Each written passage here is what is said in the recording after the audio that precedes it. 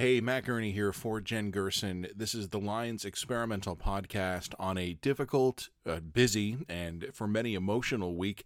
The passing of Her Majesty Queen Elizabeth II. Canada now has a king, King Charles III. What is this going to mean for us? What will this mean for history? What will this mean for some of the very dumb arguments you can just tell people are itching to have out there? On top of that, we'll also be talking about Ukraine and Russia. I think the Russians are in a lot of trouble. We'll be talking about the RCMP, an institution that needs a little TLC.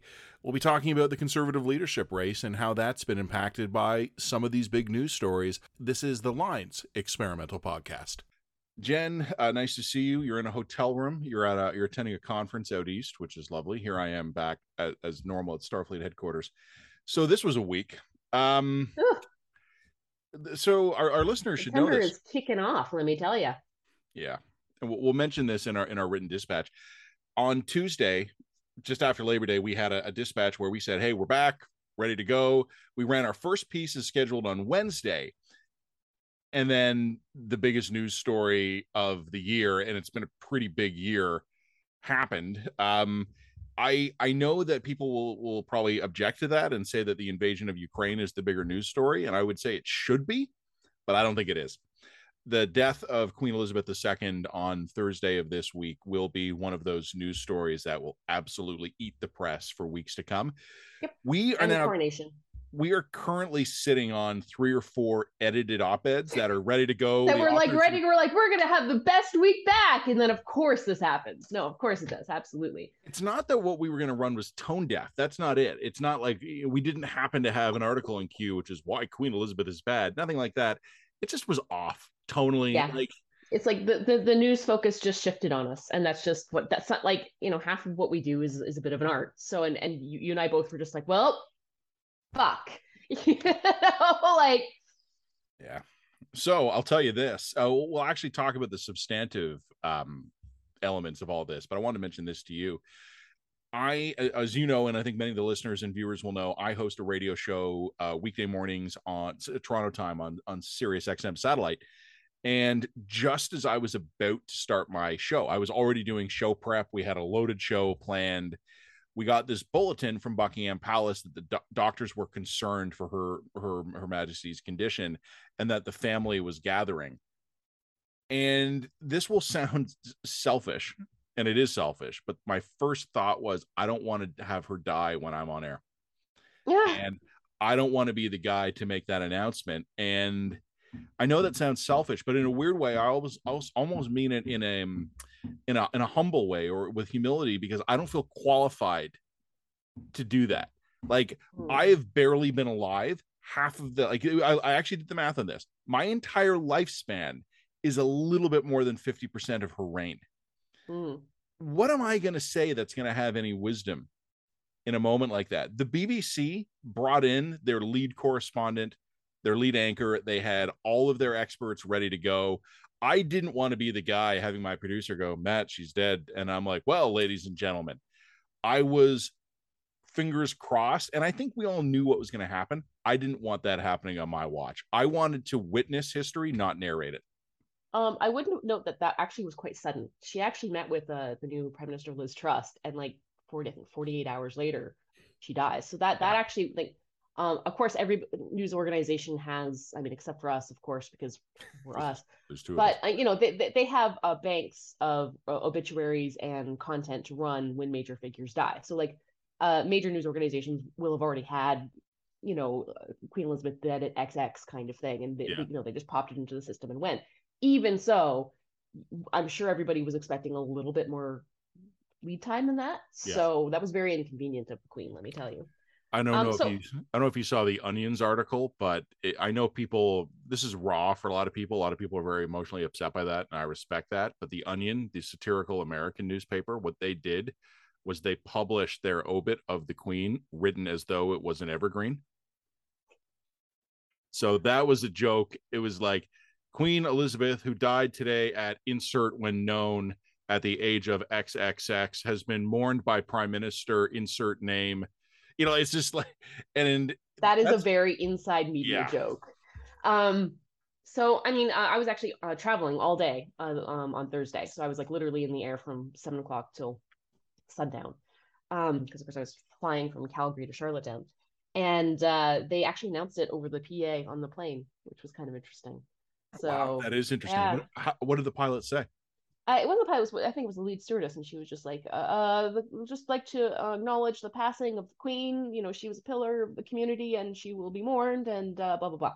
What was Like, the reaction on the flight? How did passengers there react? wasn't a strong reaction. You know, I think it's so interesting because, of course, the number of people who have any kind of living memory of the monarch passing, the protocols, how you're supposed to react. Okay, well, what now? Like, there's just nobody. There's just relatively few people left who have a living memory of how you're supposed to react. You know, we're like, well, now what? I mean, I was even texting with another person who, in Parliament, member of Parliament, who is also supposed to be here, and she's like, we don't know if I can come now, and you know, we don't know what the protocol. We're actually waiting on protocol to find out what the process is now, because I mean, as members of the Commonwealth, do they have to go back to Ottawa? Does Parliament have to be in session? Like, nobody knew. Like, it just hadn't. And of course, they can't actually pre-plan this, because if you pre-plan the death of the Queen, that's an act of treason. So like, protocol would forbid that. But like, people are seriously pulling out 70-year-old protocol books, being like, okay, now we do this. There's a So degree of pre-planning. Like I know at Parliament and the provincial legislatures there are black armbands for certain yeah, staff, memorial books to be signed, black curtains to be draped over portraits. So like there is a something of a process, and one of my colleagues in Ontario had said, you know, tucked in a back room at Queen's Park are boxes labeled simply mourning, like hmm, MOURNING, yeah, and needed to be pulled out and activated. I did wrap up my radio show, and I, to be honest with you, I suspect Her Majesty died while I was on the air, but they withheld the notification. That's what the timeline suggests to me. So I'm grateful to the palace on that one. I had stuff to do. Like it was a normal Thursday for me, and in Ontario, our kids are just back to school this week, so it's been a hectic week. And I was running household errands. I was doing work. I wrote a column, which was going to be for publication elsewhere, and it got totally ruined by this because the news events overtook it. But I had the BBC on, and my dad actually stopped by. He needed my help with a quick summit. We had to just go over a couple documents, and just as we were sitting down on the couch, it was announced, and we just kind of both sat there for a minute. I went, "Wow, 70 years." You know, it's not just that you and I have never not lived under Queen Elizabeth II. My dad hasn't either. My mom hasn't. I don't know how old your parents are, but I think no, they, no. And, yeah, and the people who maybe have technically have no very little living memory yep. of living under a king. So I mean, I think there's a couple interesting points to make about this, and I don't want to rehash the cliched or the hackneyed stuff that has all been published, but it's necessary. I'm not criticizing it. There's a necessary amount of sort of stuff that needs to happen there, so that's fine. That's part of the collective ritual that we all go through. But I do think there's a couple of things that are worth commenting on when it comes to the Queen. The first is that there's been a lot of very lazy contrarianism, particularly on Twitter, saying, well, I hope that bitch rots in hell. She led the imperialist empire, blah, blah, blah, blah, blah. And I say that is very lazy, easy, stupid contrarianism. It's not good contrarianism, it's dumb contrarianism. Because bluntly, getting angry at a constitutional monarch, a figurehead for the British imperialism, really is a waste of time. I can't even begin. Her ability to control British policy on any kind of minute detail. No, guys, nah. Yep. And you're not defending the policy. We're just Yeah, saying you got to blame the people no, actually responsible yeah, for it. exactly. Queen Elizabeth was not, you know, leading massacres in New Rhodesia here. Like that was not her role, and that was never her role. Her role, the power that she has is extremely constrained to very specific circumstances and times and priorities. And no, no, guys.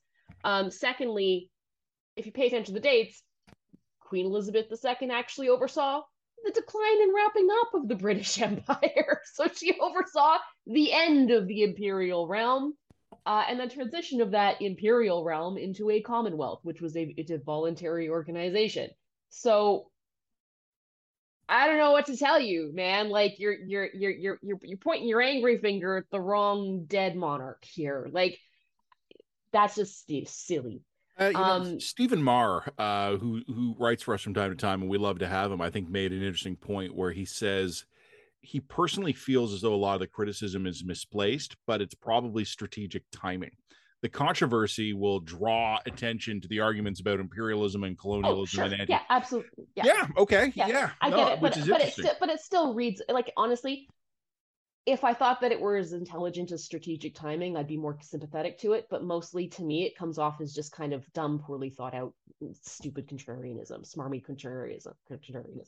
It doesn't strike me as like I have real principled objections to imperialism and this is my moment to strike. All right. Like I'm not getting that vibe from a lot of it. I'm getting a lot of all of you people are grieving. I know this is my moment to poke a finger in it. Well, yeah, I mean, you're right. And I find that very interesting. So my thoughts on this, I got a few thoughts on this, but on this one, this is a 2-track process. We have to understand this moment in history in 2 ways. The history of the institutions of the British Empire and the British monarchy. Sure. The biography. Which the Queen embodied.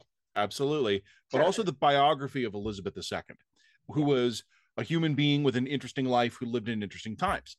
And I think most reasonable people who are not yelling at each other on Twitter or in hot take essays actually don't have a problem. Like, I think sometimes the way we absorb information now suggests more controversy than actually exists. Yeah. I don't think there's a lot of people out there who are going to struggle to keep these 2 thoughts in their brain at the same time. Yeah, Elizabeth was an interesting person and maybe even one we would like and admire. The monarchy as an institution has a lot to answer for. Like this is exactly. And I've told you this before. We've talked about these on these podcasts before. Many of our debates today are stupid.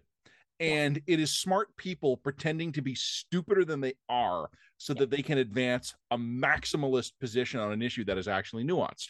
Yeah. I'm not here to defend the monarchy or colonialism or imperialism or anything like that, nor am I here to deny any of the crimes committed by during the expansion of the British Empire, including well into the 20th century.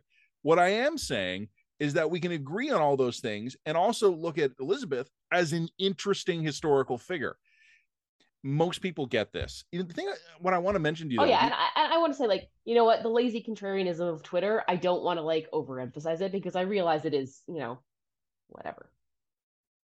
You know what? Lazy Twitter contrarianism has a habit of overspilling into the real world, though. Like there will be essays and think pieces. There will, like the new, the Jacobin or something is going to run some god awful essay to this effect. Oh, I wouldn't be shocked if some of our newspapers do because they'll want to show both sides.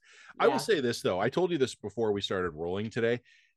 The Queen having passed away is going to be like a debate over removing a statue over a guy who's racist, but like on mega steroids. But it's all the same issues. Like the Queen is a unusually high profile example of the same instincts of where we as a society have not figured out how to balance history versus contemporary social and cultural norms versus whether or not someone can be appalling by the standards of today, even if they were an agent of progress in their time. These are all nuanced debates that I think real people can have them, but I don't think you'll find many of them here. The other thing about the Queen, you and I laughed about this earlier. Why can't we just quit the monarchy takes are already starting. And I don't want to spend a lot of time on them, but folks, read a constitution. Like just the amount of time and trouble it would take to remove the Queen is just too much. And not only that, but I kind of side with Colby Kosh on this one when he's written in the past. The fringe constitution, our Republican take is not going to survive a big showy coronation. I think that, I remember him writing that. Yeah, and he's right. And you know what? Like there will be a moment for like 20 or 30 people of reasonable prominence to talk about. Well, maybe we should take this opportunity, and then someone is going to be like, okay, here's what we would have to practically do Like, here's the technical process for becoming a republic. And then someone's going to make the point, the very obvious point, that like of all the nations that are governed in the world, if you were to take like the top 10, how many of them are constitutional monarchies? And maybe that's not a coincidence. And no, maybe it's not the system we would design today, but sometimes the systems we have are that way for a reason. And then the coronation is going to come. And the coronation is going to be big and showy, and it's going to be weird and mystical, and like people are not going to be able to pull their eyes away from it. And then we're going to be living in a country that has been technically headed by a king, and we're all going to move on. I can still remember to this day the footage of, I was about to say the Prince of Wales, but I should rephrase that, King Charles III, flanked by his two sons, including as of several hours ago, the Prince of Wales, marching down the street for Princess Diana's funeral. And I've never been a royal watcher. I've never been passionate about the monarchy. I'll tell you more about that in a minute, but I still remember that because I remember the show. Yep. And there are going to be some very smart people in this country who are going to be right now like, this is the moment to reevaluate our relationship with an archaic institution. And there will be hundreds of those people, maybe thousands. Meanwhile, there will be millions or tens of millions of people who will be tuning in to see the hats they wear as they march through London, and the military horses will be beautiful, and the speeches, and the peers will be dressed immaculately, and we will be talking about the outfits and there will be massive conversations about the symbolism of the ceremony, and there will be tens of millions of people shedding a tear for how stoically King Charles III will march behind his mother's hearse or whatever. I don't know how they're going to do this. Meanwhile, of course, those few thousand nerds in this country will be like, but we could be a republic, and the moment will pass them. The other thing I would just say, and I want to follow on your point about this, you talked about the complexity of changing to a republic. I actually think it's worse than that. I have no faith in current Canadian political culture, politicians, leaders, and the broad array of our institutions to actually do that work. And what I was saying to someone earlier who was saying to me, no, Matt, we're a grown-up country. We can do this. I said, okay. No, we're not. So let's put Pierre Poilievre, Justin Trudeau, and Jagmeet Singh in a room together, and we'll let them out when they can come up with a proposal for constitutional reform that will satisfy Quebec and Alberta at the same time. Great. That's all we got to do. Just get Trudeau, Poilievre, and Singh to come up with a new proposal that will keep Alberta and Quebec happy at the same time. How about we have other problems right now? Not only do we have other problems, this is a problem or a challenge or whatever you want to call it that I truly believe we are incapable of solving. We are very lucky to have the British monarchy, because without it, we would have to replace it. And I don't think we could. No, and I was saying to someone earlier, they asked me, are you a monarchist? And I said, yes, but not the way you mean. And he said, well, what do you mean by that? I said, I'm a monarchist, but I don't collect the commemorative plates. I don't keep up with royal gossip. I don't think about the late queen or our new king, but I know they're there, and they, thank God they are, because it lets us dodge political conversations this country is not mature enough to have. Yep. And I wish I could be more cheerful. All right, let's. There's one other quick note I would make about the Queen, and that is just the degree to which we are going to look back on. So she becomes Queen in 1952, and she dies in 2022. We are going to look back on this as being the second Elizabethan age, I think, as Colby has put it. But secondly, this is also timing that is going to coincide with what you and I have been calling the golden age, essentially, in terms of the prosperity of the West and the political and economic dominance of the West. It almost perfectly matches her lifespan, even if it also matched the decline of the British imperial power, Britain as an imperial power. This is we had almost unmitigated growth, prosperity, and improving health outcomes for almost everyone under British or English realms. I would include America under that, even of course it's not a monarchy, it's a republic. And her death is going to coincide with a period of a lot of instability and turbulence. Charles III comes to the throne considerably older than his mother, which means, of course, he'll have a 10-20 year reign tops. That's right. I mean, I do not wish to commit treason, but I will note that this will be the first coronation I've ever experienced, but it probably won't be the last. And his reign is also going to coincide with a high degree of geopolitical instability and financial instability. So, this is actually one of the real values of monarchy. It's the way that it sort of personifies time and state.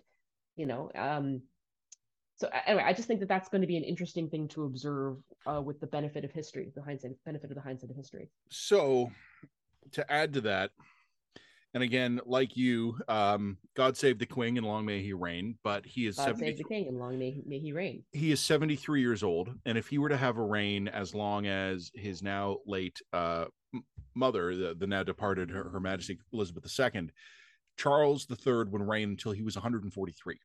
So that's not going to happen. Meanwhile, the Prince of Wales, William, is 40 years old, just turned 40 a couple of months ago. So it is possible, and this is purely speculative, and again, long may he reign, but if the king has, say, 20 years on the throne, 25 years, we will have William, the Prince of Wales, becoming king at a younger age already. So yeah, the King Charles III, His Majesty, will have almost necessarily an interesting historical age. You were talking a little bit about the lifespan as Queen of Elizabeth, 1952 to 2022. Of course, that's not her lifespan. That's her her time on the throne. Yes. And I was thinking about Western dominance, culturally, militarily, economically, politically. Yeah. You could, I think all historians agree that Western dominance began in 1945. You could argue it began during the war, but the post Second World War international order, even during the heights of the Cold War, the West was incredibly powerful. And for us in North America, this coincided with unbelievable gains in material wealth, life expectancy, basically on every human achievement metric, we've been kicking ass since 1945. Yeah, that's right. And remember that column I wrote late last year. Our expectations are a problem, right? Like, we've been on a winning streak as a civilization. We've normalized a historical anomaly. Bingo. So that anomaly, for our purposes, begins largely in 1945. I don't know if it's over. I don't know and future historians may debate this within 5 to 7 years anyway. So, But I think we are at the very least heading into an era of contested dominance. Yes. And our home. I find fascinating the issue of when did it go bad? And a lot of Americans will lazily say 2016, the rise of Trump, MAGA, all that stuff. I think you could also make a case for the 2008 financial crisis. So we'll leave this to the historians. But I'm just saying that I think it would be interesting, just an interesting historical coincidence, if we look back and say golden ages seem to coincide with monarchs who were named Elizabeth. Yeah, and for historical purposes, even if future historians conclude that kind of the post-45 era ended in, say, 2008. Yeah. Well, they'll spot us for 14 years. They'll go, all right, so Elizabeth outperformed a little bit because of good health. But yeah, no, I agree with you. Yeah. Okay. This is related to what we've been talking about with the Queen. We're talking a little bit about real world effects of this. One of the weird things that kind of put the zap on my brain this week is that currently right now on the high seas, there are a series of His Majesty's Canadian ships. And we're gonna have to get used to all this stuff. There's Court of King's Bench now. Court of King's Bench, yeah. And you were talking about, and you're maybe going to do a little writing on this anyway. We'll see how this works out. But one of the first casualties of this was the planning for the Conservative leadership race, which was, well, we're going to publish this podcast probably Friday tomorrow, and the full dispatch tomorrow. So the leadership announcement will be Saturday. We'll just keep it that way. Let's assume let's just be like, we're gonna talk about this as if the official results have not yet come in. Well, they haven't, but we're not going to pretend as if that were otherwise. They're going to have to rethink how they do this. They've already said as much, because when the sovereign dies, it's a big deal. Yeah. And you can't really have massive celebratory circumstances in that kind of situation. So I think it's going to be a much more muted, much more toned down leadership announcement. I think that the odds that it will not go to Charest are that will not go to Poilievre is non-existent. Yeah. I think that he's got this wrapped up in the bag, and we're all moving on. I'm going to be writing a column about this for another outlet, which I will be announcing and talking about shortly. But for now, And I think that the theme of that column is going to be the war is over. I think that this is the war between the centrist cocktail circuit red Tory lot and the more populist Western based conservative base has definitively ended and the centrists lost. Yeah, you know what? I'm not going to question your thesis or Bigfoot your column, but I wrote that column for us almost exactly a year ago. I think it ended a year ago. I think everything since has been mopping up. Fair enough. Well, yeah. I might just go back and sort of like rewrite what you wrote a year ago. That what's mine is yours. But yeah, I mean, I don't know if there's much else to add to this for the purposes of the line. I think that right now, I think the question is if you're us and you're looking to the future, what are you looking toward? You're looking toward whether or not Poilievre can. I think actually the real question is whether or not Poilievre can expand the Overton window for conservatism generally. I think that he can. I think if he gets a strong, definitive, a successful win, and he actually unites caucus behind him, which I suspect is in the cards for tomorrow, and he manages to then take the momentum for that into a majority government or even a minority government, he has massively expanded the government, the conservative mandate. And by that, I mean, I don't mean necessarily that we're going to be talking about banning abortion, but I think there are things on the table for Poilievre that were never on the table for Harper. I think he can go CBC mandate review. I think he can cut subsidy to media. I think he can talk about serious tax reform. I think that there's all kinds of stuff that is on the table for him that would have been considered radical for Harper. Yeah, you know, it's something I've talked about on this podcast, and I know you know this, but I want to put this out for our fans. When we talk about conservatives in this country, we're talking about three separate groups. And I don't mean like cranky Quebec nationalists versus Westerners. No, I mean, there's three different groups Pierre Poilievre has to worry about.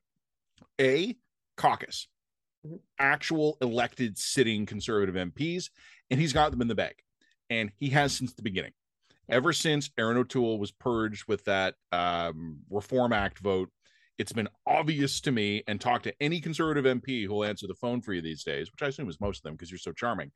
They will tell you caucus is overwhelmingly behind Pierre Poilievre. Yeah. Even a year ago when Erin O'Toole got purged, and I was speaking with some of the O'Toole people in the aftermath of that, they were stunned at the size of the vote. Like they were worried, they were defensive. But when the final tally came in, they could not believe how badly they had lost. Caucus is with Pierre Poilievre. Base conservatives, members of the party, well, we're going to find out on Saturday, but I don't expect this to be a close race. Yep. So I think we're going to find out. This is not going to be the 13th ballot. We see who comes up the back. The only other thing I will say is that third group are voters who will or may vote conservative. And that is who Pierre Poilievre is going to have to win over here. I think the party will line up behind him. The party, as far as I can understand, is in pretty good shape, like fundraising, marketing, all that stuff's in good shape. As are the Liberals. So we got two battle-ready machines here. I don't know if Pierre Poilievre will unite the conservative Canadian, which is not the same thing as the caucus or the party. But I also think the wild card is going to be, will there be a liberal fatigue, throw the bums out, Poilievre will do sentiment? I don't know. But if that takes shape, and it's funny, years ago, my dad, getting a second shout out on the podcast, my dad came back from his barber where we were growing up, where I was growing up, or in Richmond Hill, Ontario, and he told me Harper's going to beat Martin. And I said, what do you mean? And he goes, all the barbers are liberals and they're all voting Harper because they're tired of the liberals. And I went, okay. And I actually trust little anecdotal indicators like that more than I do polling sometimes. And I haven't sensed a groundswell of throw the liberals out, but we've written this twice now in dispatches. There is a whiff of that in the air, and we'll see. There totally is. And not only that, but even if it's not the barbers are voting conservative, I do think that there is a significant amount of I'm staying home because I can't bring myself to vote for this guy again. And that might be all the conservatives need. You know, like we've talked about on the line before how thin the last election success actually was. And in many places, how few people actually just needed to stay home. And you got a totally different parliament today. So 30 or 40 ridings, moved 2%, and Aaron O'Toole is probably prime minister today. He would have had a minority. So there's always the shenanigans that come in here. The other wild card, we're not going to have time to get into this in the dispatch, but I tweeted this the other day. Justin Trudeau, the prime minister, apparently announcing at this cabinet retreat out west that got totally derailed by the sad news about Her Majesty. He has said he intends to run again. And I know there's a lot of received conventional wisdom out there that, oh, he's already had 3 kicks at the can. He gets fewer votes every time. That's true. But I still think he's the better bet.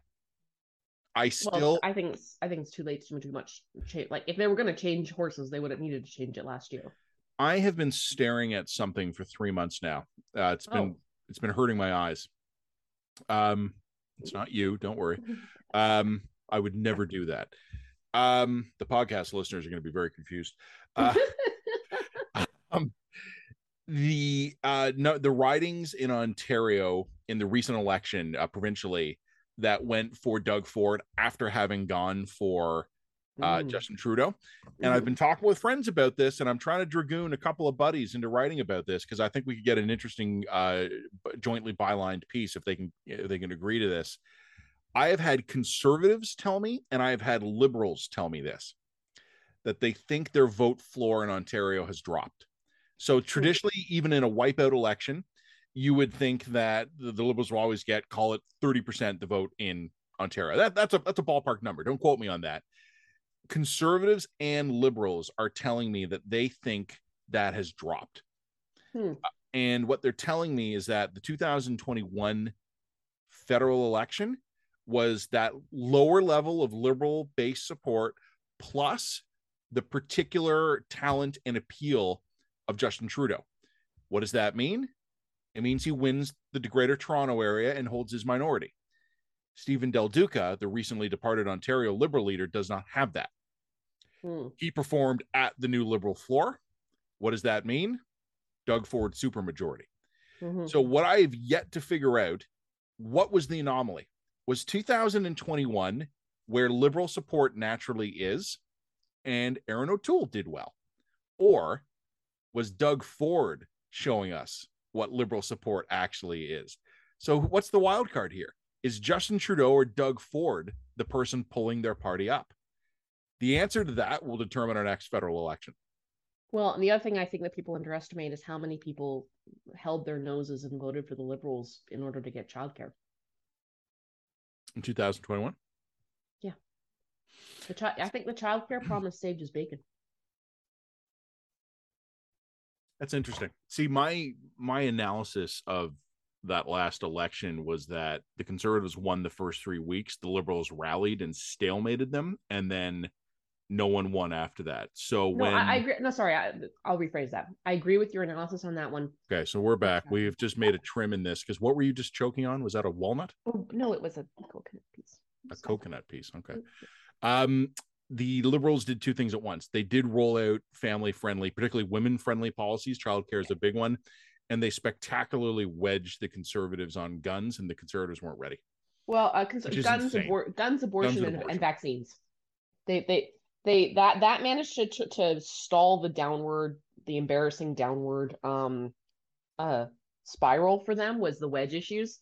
And then I think they managed to eke just enough support back on childcare to secure basically the same parliament they dissolved. Yeah. So that I think is what happened. But I think childcare actually played a pretty big role in that. Conservatives and Liberals alike have agreed with me that the big wedging on vaccines, guns, abortion didn't lose the Conservatives any support. The Conservatives held every inch of terrain they'd taken, but it killed their momentum. So after Labor Day, when the Liberals rallied, O'Toole didn't make it one more inch forward. And all right, RCMP. So this week, in a story that probably, if not for the Queen having passed away, would have completely eaten the Canadian news cycle, was obviously the horrific attack in Saskatchewan, 11 dead and 18 wounded.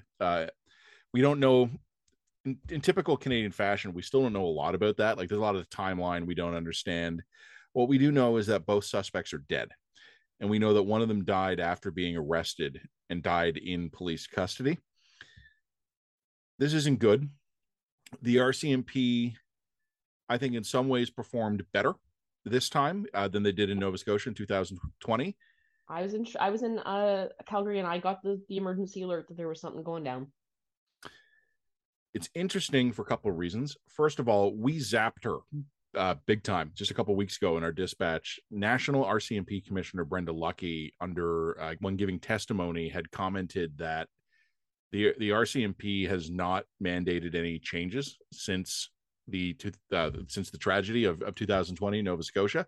Yeah, you and I jumped on that because that's bad. Like, how long do you need to make structural changes to equipment and doctrine and training and tactics?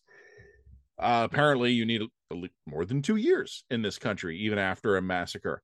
But what Saskatchewan showed me is that even if there hasn't been any official changes in doctrine, training, policy, and procedure, local commanders in Saskatchewan said, I'm not getting my ass hung out by not triggering this emergency alert. So that's good. Individual initiative can partially offset institutional failures. But the big thing that jumps out at me, Jen, is that there is an open question now about what happened to this guy in police custody. And I do not believe that this happened, but let me tell you the worst case scenario. Mm-hmm. The police killed this guy. Yeah, that's the worst case scenario. And I do not believe that's what happened. But there are people who are already thinking that's what happened. Or the other alternative would be he overdosed or cut his own wrist, and they were distracted. Weren't so hurried in such a rush to let him save himself. Yeah. Now, I don't really want to get into that possibility and why I think that possibility is happening, because I do think there is a broader meta conversation about that. But we don't have enough details. We just don't even have enough details to know whether or not that was plausible. I agree. But what I will say is that this is a moment when the RC... Can you hear my dog barking, by the way? I don't know if that's coming through the microphone. Because, boy, is he ever going nuts upstairs. I wonder if there's a bee in the house again.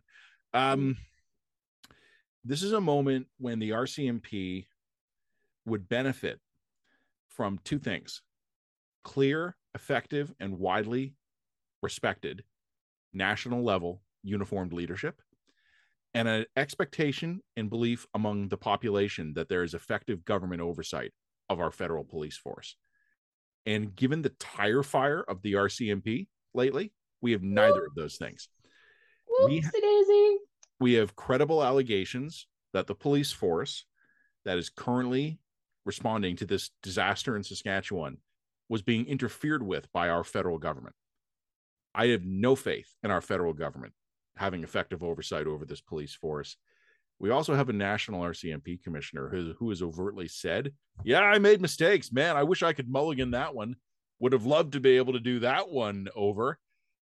There has been no change in leadership at the top, and the Canadian people have been given absolutely nothing that would lead them to believe that the RCMP is any better than it was 2 years ago. This is a heritage minute. Put this on the money. We have a space available now. So let's just put this on the back of the $20 bill.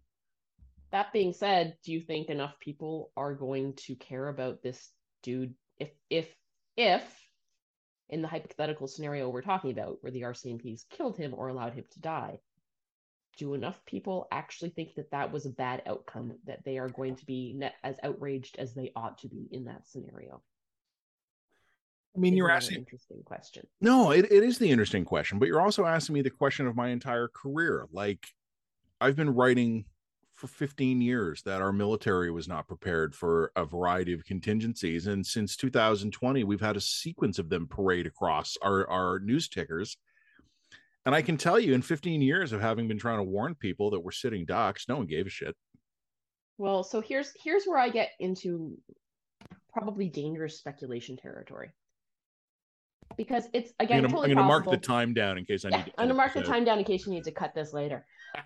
Because, I mean, let's just operate on the assumption the most plausible scenario is that the guy died of an overdose or something to that effect. Everybody acted professionally, but they just couldn't happen to save the guy. Okay, let's just say that's the most plausible.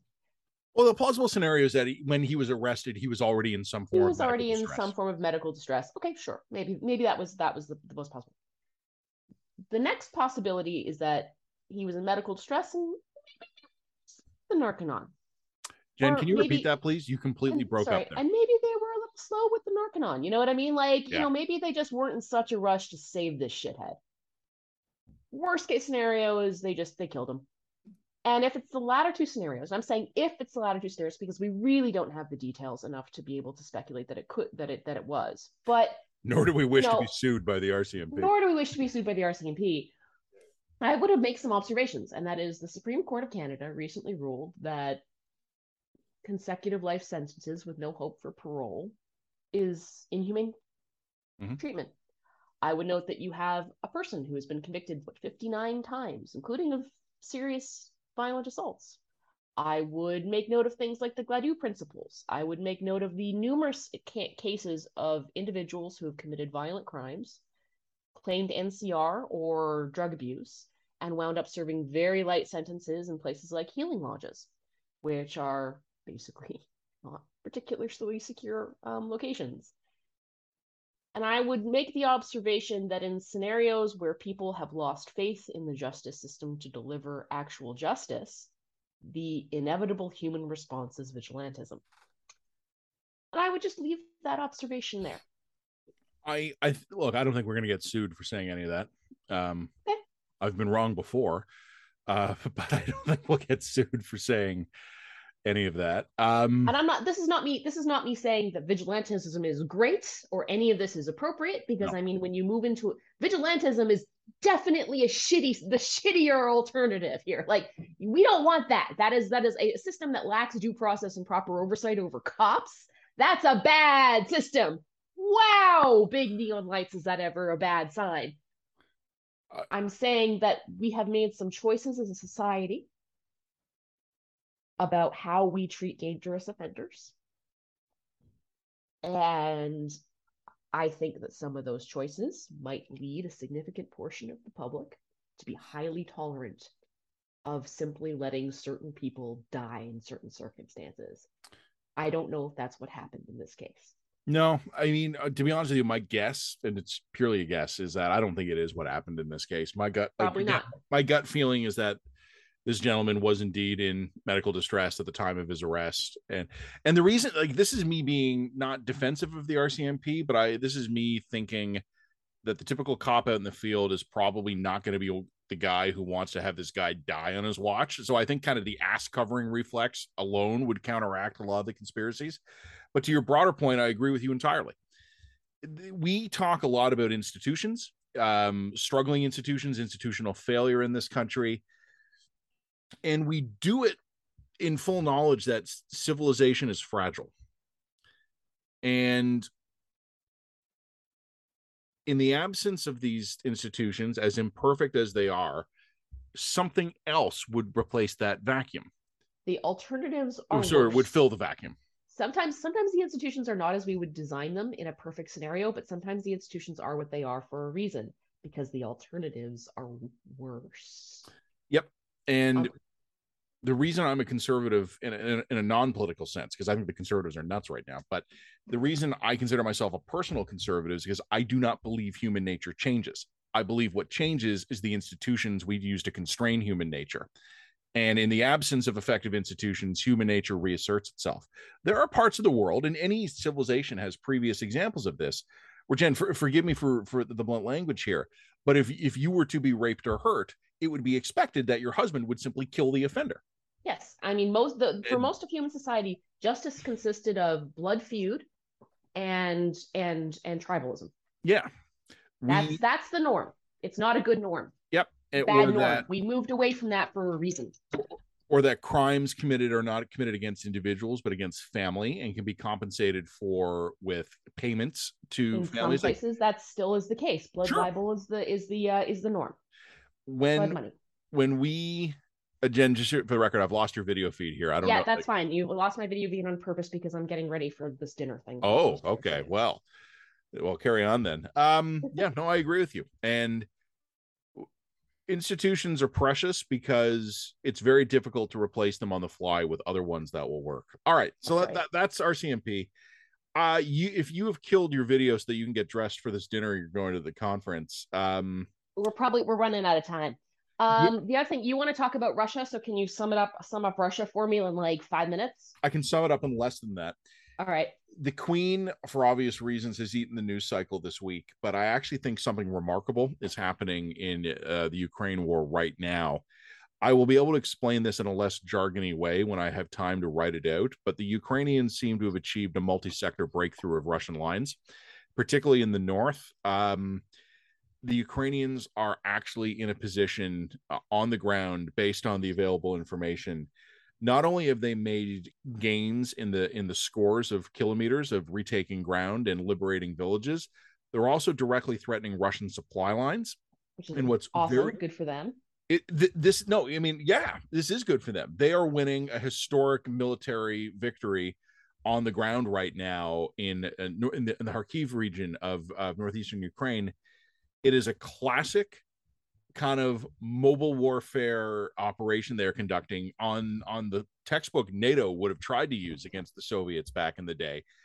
There are two things I want to flag for you, the readers, the listeners, and the viewers. One, to date, the Russians have been completely unable to respond to this, which tells us a couple of things. A, Russian air power is no longer tactically determinative. B, the Russians have not been using their nominal or notational artillery strength, which suggests that the Russian artillery is a spent force. C, Russian command and control has not been able to adapt to the changing realities on the ground. D, the quality of Russian units, some of which are apparently surrendering after only token resistance. And some of these are proxy units. These are not necessarily Russian armed forces. These could be locally raised militias, is low. I don't know which of those things is the most important factor. It could be all of them in some combination. But what it fundamentally comes down to is I don't see any sign that the Russians are capable of stopping what the Ukrainians are doing. This leads me to the second consideration. The thing that has scared me the most for this entire conflict has been what happens in the prospect of an outright Russian collapse or defeat. That has been an abstract concern for most of the war. Unless the Russians can find some way of stopping the Ukrainian advance in the northeast, and if the Ukrainians put ground forces on these main Russian supply lines, we might find out very quickly what is about to happen. Because when the Ukrainians are done in this sector, they're already advancing in the south. And if they can pivot their forces to the south, where they've already been hitting logistics targets, I know this sounds incredible, but we might actually see the Russian invasion of Ukraine collapse, and this could be days. We're not talking weeks or months. I expect this conflict to continue in some form for some time, but the kind of breakthroughs the Ukrainians are making right now are enormous, and I don't know what the Russians are going to try to do to stop this. Well, and that becomes your question. And of course, we know what the risk is here and what the concerns are, because I believe it was with the head of the Ukrainian military who said, look, we're about to make serious advances, and we are concerned that the Russians are going to use tactical moves as a response. The commanding general of the Ukrainian armed forces just days ago, you're absolutely right, and we'll link to this in our dispatch, overtly went out of his way to signal the West that he fears a Russian nuclear response. And that is not the kind of thing that someone in his position would just go out and say publicly on a whim. Let's just put it that way. That was a very calculated statement. Some comments are made publicly, but for an audience of like one or a very small number of people. Yeah. This audience was aimed very specifically at the NATO governments, which is to say that we're about to do something to the Russians that is going to panic them. Yeah. And 2 days after that interview, where the Ukrainians warned specifically that they feel they are at risk of being nuked, the Ukrainians launched this ground offensive. And I'll see if I can find a GIF, because there are some animated maps that are showing the speed of the advance. But oh my God, the Ukrainians have punched through in the northeast, and the Russians can't stop. So crazy. Good for the Ukrainians. Maybe bad for the world, but that's amazing. What an interesting time we live in. All right. Interesting time we live in. Okay. Well, that's quite the chonky dispatch I have to work through. For some logistical reasons, I'm going to take the Queen. You're going to take leadership. Do you want? I don't have a lot to say about the RCMP. You're at a nice ritzy event. I will do Russia, RCMP, and leadership. You do the Queen. The Queen herself is. Or do you want? Do you want me to? Yeah, I'll do leadership, RCMP, and Russia. If you do the big meaty. Oh, you're back, and as beautiful as the day I met you. If you want to do the Queen, but I think that'll be the meaty part of the dispatch. Why don't we do that? I'll do all the secondary ones. Okay, so I'll do the Queen, and that'll be the big meat one. Okay, cool. And we're gonna send this out on Saturday because everything is a little bit crazy right now. Yeah, should we send the podcast out tonight, or should we? Yeah, we'll send the podcast out tonight. That's fine. I don't even mind sending the video podcast out tonight. That's no big deal. Yep. All right. Well, thank you all for joining us, and Jen on her mission of personal grooming. Is that a well, I mean, I don't. Yeah, it's a curling iron. No, it's very exciting to me to be able to be in an event where I'm actually socializing with adults. This is a big deal for me. It wears off. So I always knew growing up what a curling iron was. I was a married man when I discovered what a straightening iron was, and I discovered it the hard way. I was like, hey, what's this device? Picked it up. It was, with hindsight, it was stupid. Poor men. Yeah, no, we are feeble and helpless. Well, okay. I will prepare the podcast, and you go have a wonderful evening. All right, will do. Thanks, everybody. Well, folks, thank you for listening. It's been a long episode, but we had a lot to cover. Some very important stuff this week. Thank you for your time. Thank you for your attention. For Jen Gerson, I'm Matt Gurney, and this has been the latest episode of the Lines Experimental Podcast.